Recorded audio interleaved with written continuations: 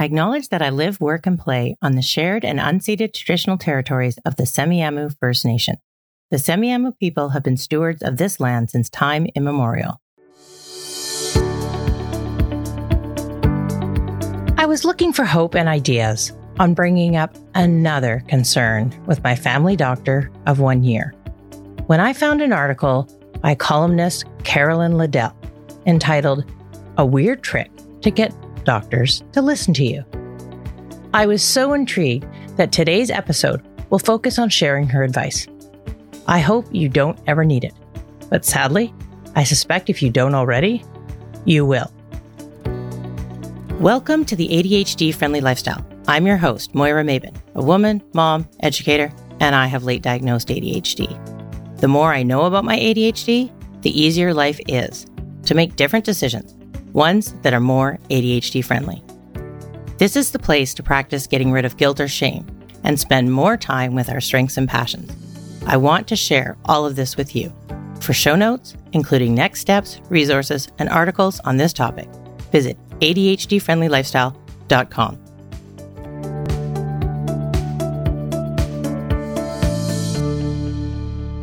I'm in the middle of determining a diagnosis for my third significant medical condition or disorder.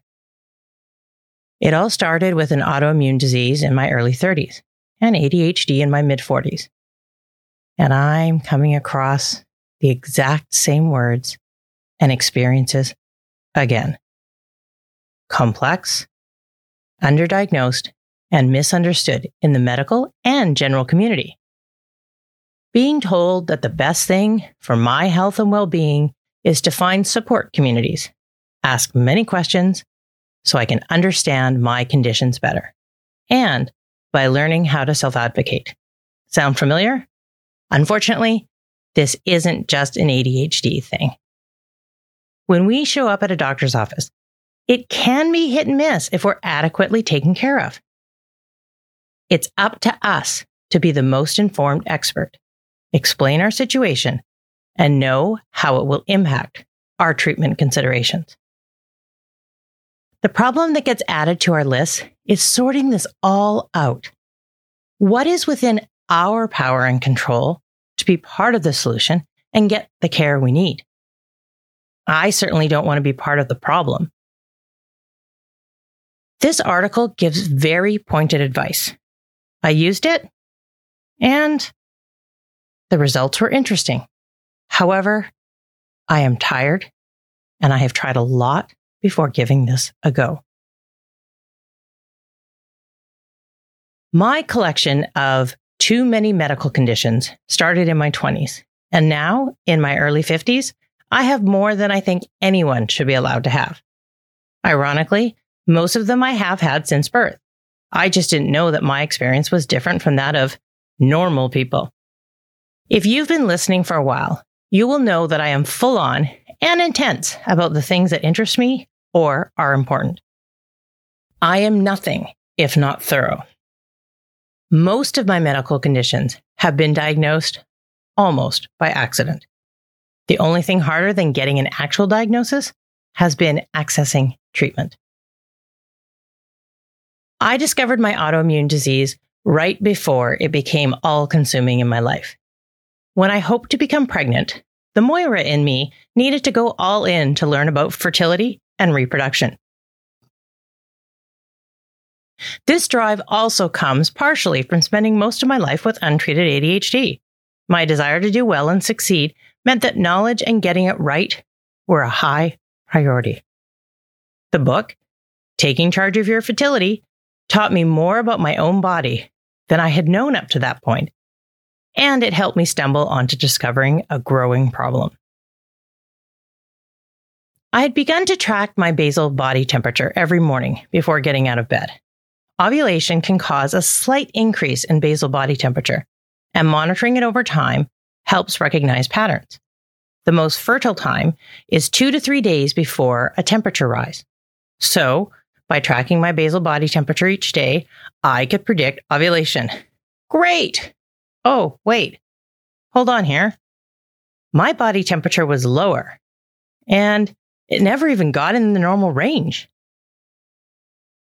I checked the handy footnote in the book because, internet, not so much of a thing then. And it said lower temperatures could be a sign of thyroid issues. That one sentence was the beginning of the next chapter in my book. Let's call it Taking Charge of Your Health.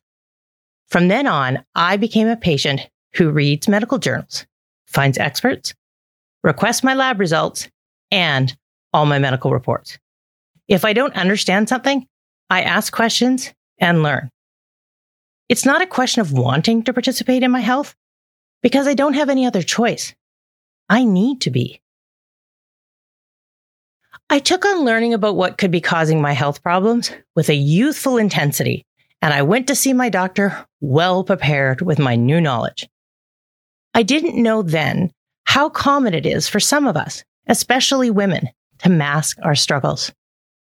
My Achilles heel has been that I spend so much time and effort trying to keep my shit together that when I would finally ask for help or say something is wrong, others seem to underestimate what I'm trying to share.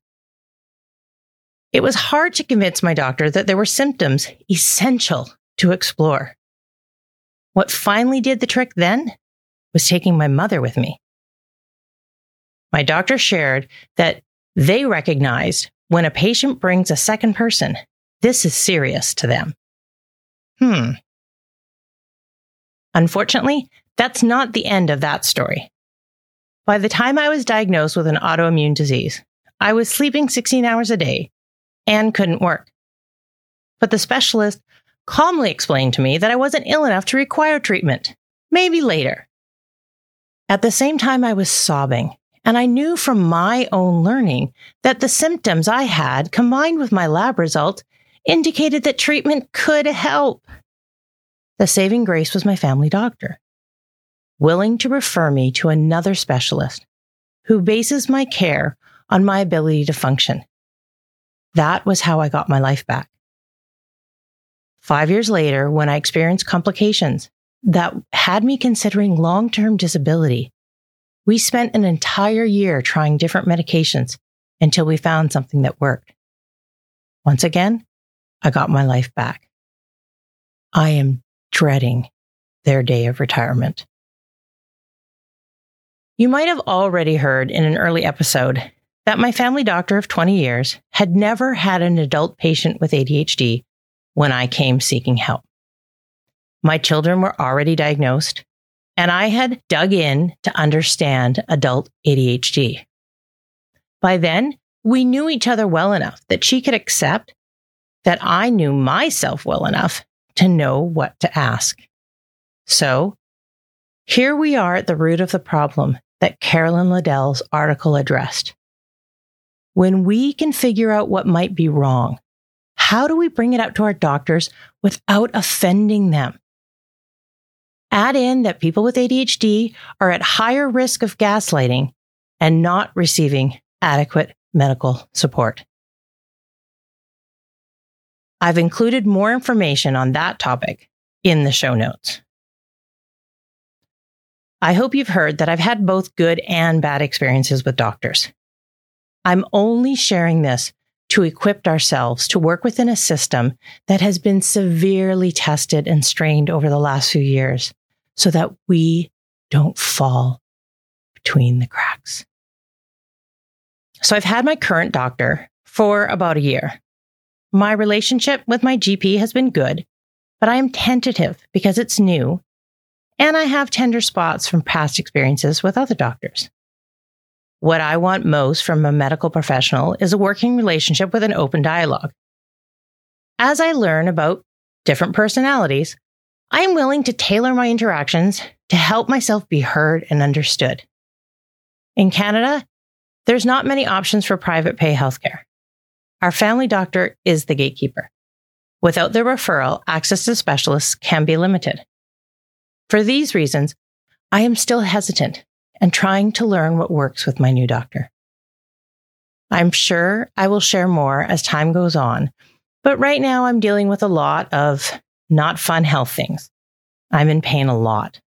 She has put in many referrals as the issues mount. Wait times in Canada have gotten very long. A referral goes in. We wait for a phone call. Then we wait for the appointment. Then we wait for tests. Then we wait for results. And then we wait to have a follow-up. I was at my wit's end when my physiotherapist asked about something I've suffered from my whole life, but never have had an official diagnosis. And it turns out it has an impact on so many other things. As I learn more about it, it explains every physical challenge I've had that ADHD and my autoimmune disorder doesn't have an impact on. I know that you can hear in my voice that talking to my doctor about this issue was important. That led me to Carolyn's article. And the piece opens with the following statement. There's a lot of advice on getting a doctor to take you seriously. Most of it is wrong. Carolyn spent over a decade seeking medical help before receiving a diagnosis for Ehlers-Danlos syndrome, a connective tissue disorder that also comes with chronic pain.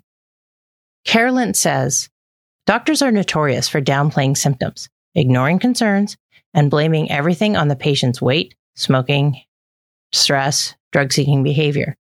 They also tend to have a violent aversion to patients who suggest their own diagnoses.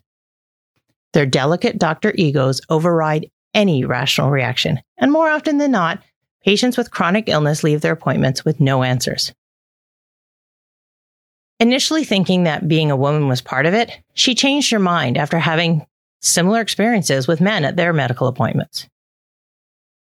Carolyn's trick so doctors will listen is a variation on it's not what we say, it's how we say it. And it's all about making it easier to be heard. We start with what we need to know, what we want to share or ask about. But instead of it coming from us, we're asking on behalf of someone else. Here's an example. Don't say, I think I have ADHD. Instead say, so my partner said I had to ask you about something. I don't know if they're right, but they'll be mad at me if I don't bring it up with you.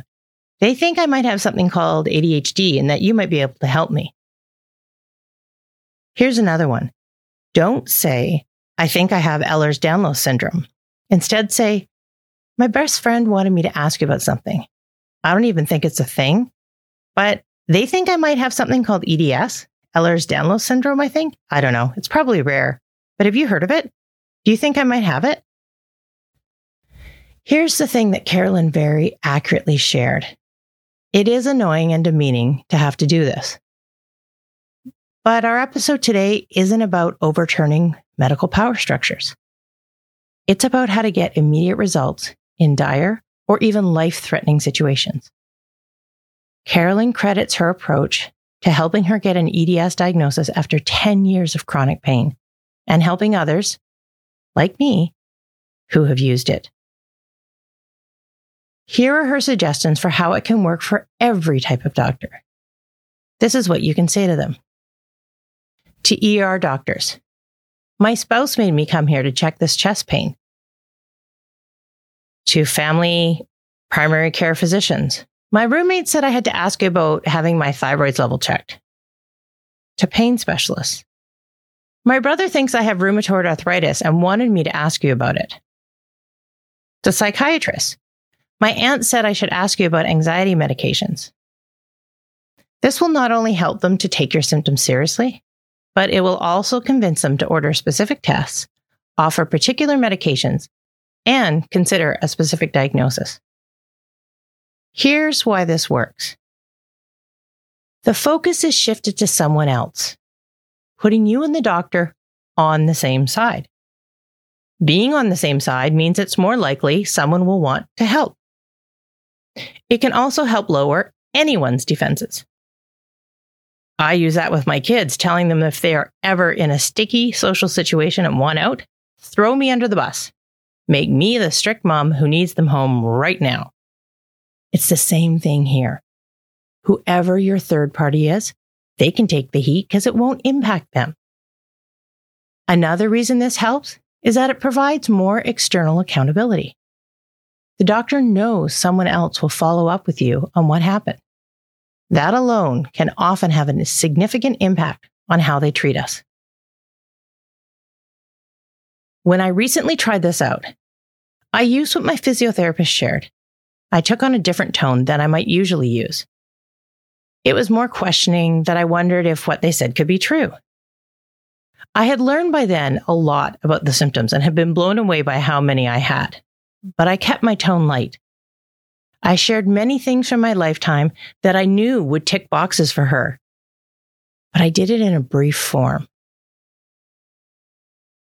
I was also prepared when I was asked if there was even a reason to figure out a diagnosis for an uncurable, not well-known, hard-to-treat disorder, because it wouldn't change treatment. It seems, since there are few doctors who understand this condition, it's a common question. My answer would be the same as for any of the medical mountains I've had to climb. Diagnosis is essential for symptom management, preventative measures, and feeling validation. This is not in my head. For all the times that I was doubted by myself or others, just something was wrong with me, and it was just me. But this is really a thing. There was no hesitation on my doctor's part to put in the referral. And when I mentioned validation, she said, "Oh, yes." I got off the call feeling like it was a success. A week later, I learned that the wait for the phone call for the appointment would be at least 6 months. Yes, I was heard. The first step was taken. But my attempts to take charge of my next health challenge are just beginning.